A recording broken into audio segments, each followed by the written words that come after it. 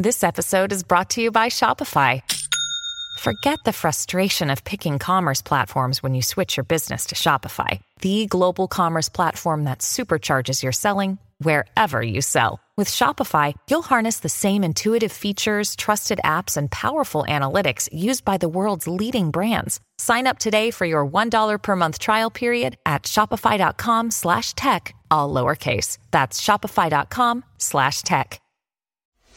This is the Fox News Rundown Extra. I'm Dave Anthony. Today, a focus on an adversary. The one the FBI's director says is the U.S.'s biggest threat, China. And a big reason for that is their cyber army, which operates the biggest hacking operation in the world. Now, the other day, the Washington Post put out a story detailing how China has infiltrated American infrastructure, including utilities. And the targets are public systems and also private businesses. At a time when there's already tension over the spy balloon that crisscrossed America, over close Chinese-U.S. military encounters in the sky and at sea, we've clashed over Taiwan and over TikTok security. Now, for the Rundown podcast, on Wednesday, we talked to somebody who's been dealing with Chinese security issues for years. Matthew Koenig is vice president and senior director at the Scowcroft Center for Strategy and Security at the Atlantic Council. And he went into so much depth, from cyber to nuclear, we couldn't fit all he said into that podcast. So today, we give you the entire conversation. And we hope you like it.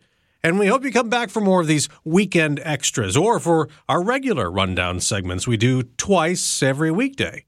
So please subscribe if you already have. Thank you. And now Matthew Koenig on the Fox News Rundown Extra.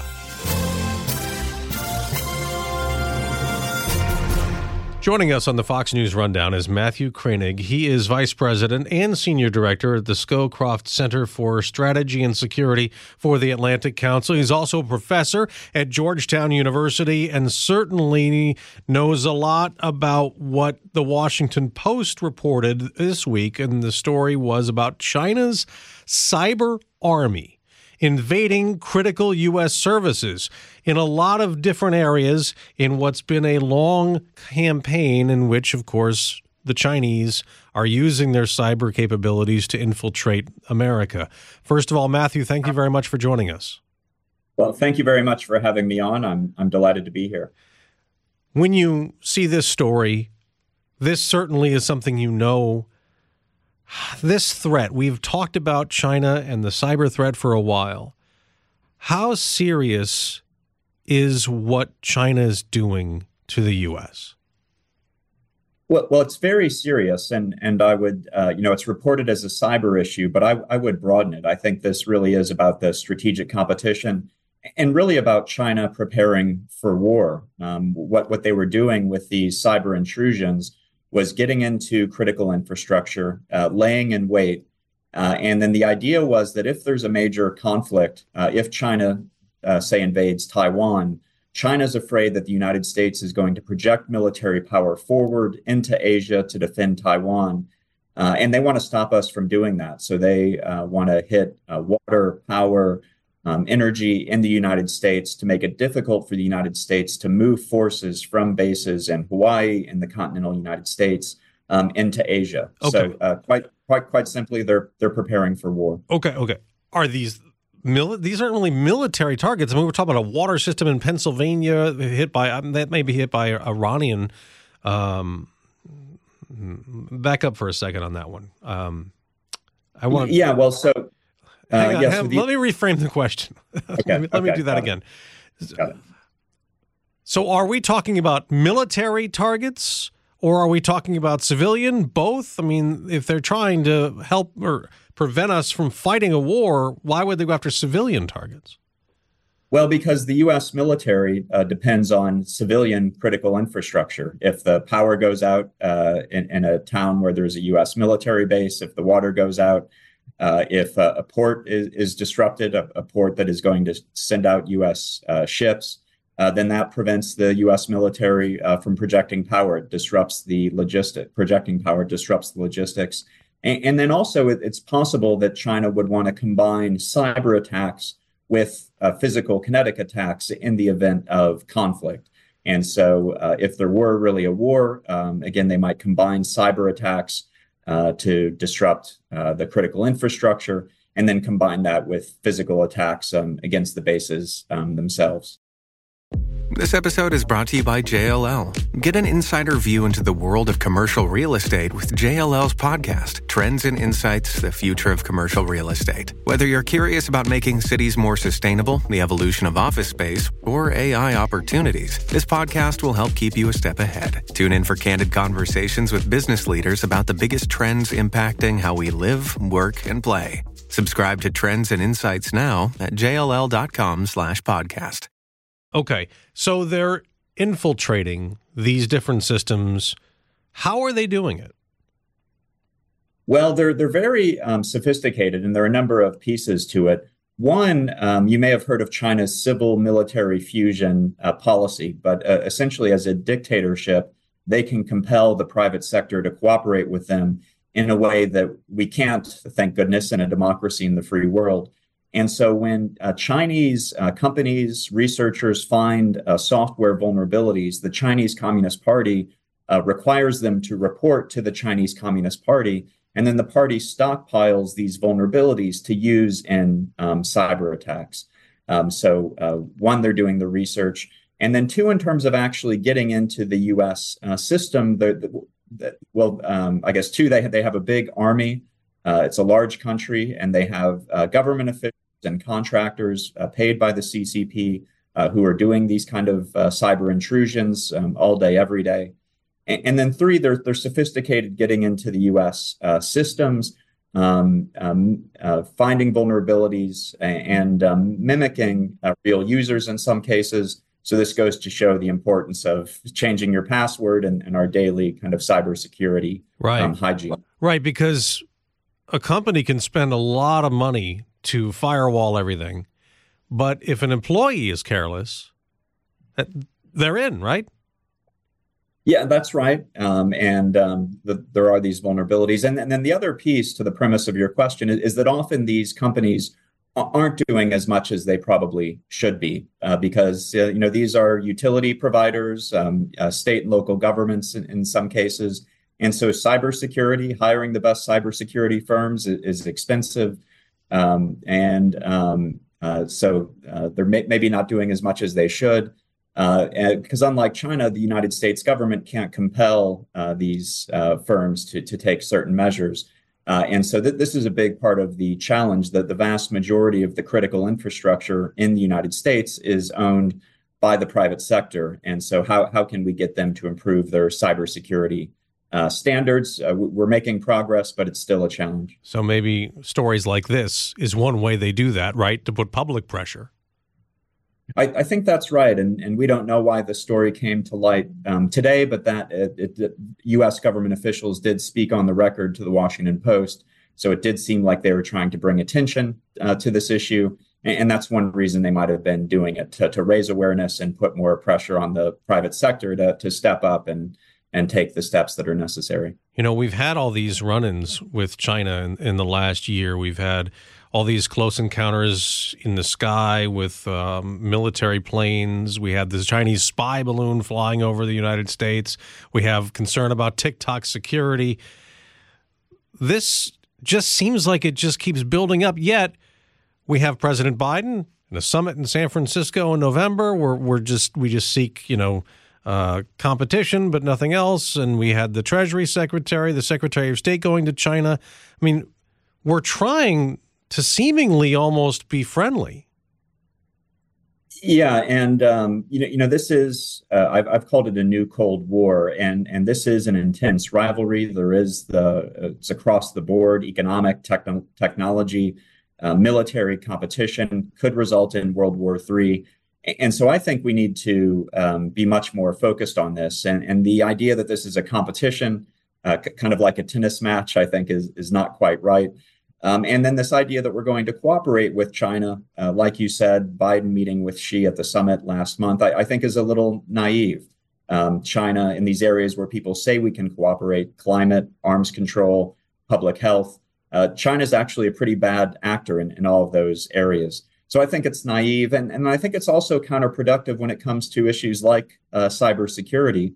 If these utility companies think, oh, we're cooperating with China now, maybe there's not the same motivation to get our cybersecurity practices right. If they understand that this is an intense rivalry, we're going to be in this rivalry for decades, could result in World War III. And I think that would help to clarify the stakes and maybe motivate some of these cyber critical infrastructure companies to improve their cyber practices. I've heard people worry about, we have Russia and Ukraine. Now we have Israel battling Hamas. And I've heard people worry that China could take advantage of all these other conflicts the U.S. is trying to, do what they can to stop from blowing up into something bigger and go to Taiwan. How real is this threat that China's going to invade Taiwan militarily? Well, unfortunately, I think it is a real threat. So just look at what Xi Jinping is saying, the leader of China. He said that he will reincorporate Taiwan by 2049. He says he'd rather do that peacefully, but he'll do it through military force if necessary. The CIA has also reported publicly that Xi has asked his military to give him the ability to invade Taiwan by 2027. So not that he'll do it by 2027, but that he wants the ability to do it by 2027. So it's almost the new year. That means we're 3 years away. And so I think there is a window here. And the United States, even though the Biden administration has talked about competing with China, we're not making the investments we need to be making in our own defenses. We don't have the ability to deal with Russia, Iran, China all at the same time. And so I do think that if China thinks that we're distracted elsewhere, they may see an opportunity to go for it. And Biden has said 4 times that he would defend Taiwan. I think that's the right position. But, so there is a possible pathway to how the United States and China are in a major war in the coming years. Yeah. And their Navy is powerful, right? I mean, China, that's a tough fight for us. It is, and they have geography on their side as well. Taiwan's a small island just off their coast. We'd have to project power all the way to the other side of the world, which again goes back to the cyber attacks. If China can prevent us from projecting power there, it makes the fight easier for them. And, we see in Ukraine, the Ukrainians' amazing will to resist. And so does Taiwan have the same will to resist? Can they hold out? Can they give us enough time to get there and defend them? And so that would be a tough fight. And of course, it would be much better to deter the attack in the first place and not have to fight it. So I think that's why getting our defenses right now, including our cyber defenses, is so important. Shipping can make or break a sale, so optimize how you ship your orders with ShipStation. They make it easy to automate and manage orders no matter how big your business grows. And they might even be able to help reduce shipping and warehouse costs. So optimize and keep up your momentum for growth with ShipStation. Sign up for your free 60-day trial now at ShipStation.com and use the code POD. That's ShipStation.com with the code POD. Now, Matthew, you're on the Congressional Commission on the Strategic Posture of the United States. So we're dealing with missile defense and cybersecurity and also nuclear weapons. We've had now a breakdown in a treaty with Russia. We have the concern about North Korea. We even have Iran nuclear concerns. Where are we when it comes to nuclear weapons and nuclear fears in 2023? Well, unfortunately, nuclear weapons are back. And I think many people thought these were, kind of Cold War relics and the world had moved on, but they're back. And I'd say the biggest development here is China is engaging in a massive nuclear buildup, maybe the biggest nuclear buildup since the U.S. and the Soviet Union in the 1960s. China is going to quintuple the size of its nuclear arsenal by 2035. And so this means for the first time in American history, the United States is going to have to deal with 2 nuclear superpowers. In the past, it was really just Russia and China and North Korea and others had small arsenals. Now the United States is going to need to deal with two nuclear superpowers at the same time. And that was really the major question that this congressional commission that I'm serving on was asked to address. What does this mean for U.S. Nuclear strategy and posture? And in the report that we just delivered to Congress, we recommend not an immediate nuclear buildup, but that the United States begin taking the steps now so that it does have the possibility of increasing the size of its nuclear arsenal for the first time since the end of the Cold War in order to deal with these two nuclear superpowers at the same time. We fear China. We see what they're doing, all the preparations that they have for possible war. You talk about their nuclear arsenal, Taiwan, but at the same time, their economics. We fear them also as an economic superpower. We rely on them so much for trade and all the things that a lot of people worry about after COVID too, with the supply chain and all our medicines made there. How is China's economy and how strong is China internally? Well, China has some real strengths. It is the number 2 economy on earth. It is gaining influence around the world. It is investing in its military, but it has real weaknesses as well. And I think sometimes we overlook those weaknesses to our peril, because I think good strategy often comes about by exploiting an adversary's weaknesses. So China's autocratic model doesn't really work very well. Having a dictator call all the shots doesn't really work. So economically, China's economy is slowing down. Technologically, China's being cut off from these international supplies that it used to build its technological capacity over the past several decades. Diplomatically, much of the rest of the world is turning against China, including here in Washington, D.C.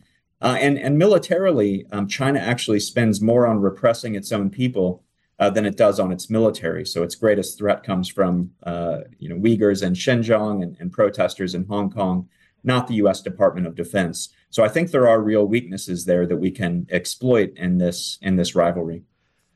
Is trade one of our biggest chips? Can we do more to make it tougher on China by strengthening our own manufacturing and making us less reliant on them? Definitely. And, over the past several decades, we increased trade investment with China, really because it was part of our strategy. Our hope was that as we traded with China, they would get richer, they would become more democratic, they'd become more cooperative. Now we've realized that hasn't worked, and that didn't work. And so we're having a new economic approach. Some refer to it as de-risking.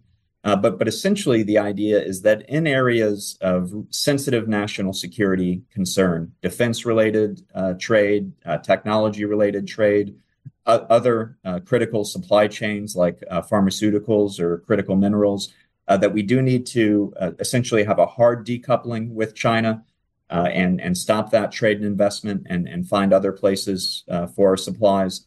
But there are a lot of other areas where trade and investment can continue. If China wants to buy soybeans from American farmers, if Americans want to buy cheap textiles or baseball caps made in China, that's fine. That doesn't provide a national security risk. But we do need this hard decoupling in other areas. And as we do that, it'll have the benefit not only of securing our own supply chain, but also of weakening China, because our openness, China has been able to exploit to increase its technological capacity and improve its economic performance over the past several decades. Now that they're becoming more aggressive, though, the free world is kicking that ladder down, and it's going to make life more difficult for China. And we have to lock down our infrastructure a little better right on the cyber front. That's right. That's going to be a key piece of all of this. And, there are the U.S. government, as I said, Department of Homeland Security is sharing information with the private sector on best practices. They do exercises together, kind of cybersecurity tabletop exercises. But there are some interesting proposals out there about what the United States could do in addition. One of them that we did here at the Atlantic Council calls for a kind of cyber core reserve capacity that, especially in the event of a wartime, that the best cybersecurity experts from the private sector and elsewhere could be called up and go to work defending critical infrastructure to prevent China from conducting the kind of attacks that they were preparing for this week. Well, that is very interesting. Matthew Kroenig, Vice President and Senior Director at the Scowcroft Center for Strategy and Security for the Atlantic Council, Professor at Georgetown University. Thanks so much for joining us. My pleasure. Thanks for having me on. All right, we got into a lot, and I appreciate all that. You've been listening to the Fox News Rundown. And now, stay up to date by subscribing to this podcast at foxnewspodcasts.com. Listen ad-free on Fox News Podcasts Plus on Apple Podcasts. And Prime members can listen to the show ad-free on Amazon Music. And for up-to-the-minute news, go to foxnews.com. Pull up a chair and join me, Rachel Campos Duffy. And me, former U.S. Congressman Sean Duffy, as we share our perspective on the discussions happening at kitchen tables across America. Download From the Kitchen Table, The Duffys, at foxnewspodcasts.com or wherever you download podcasts.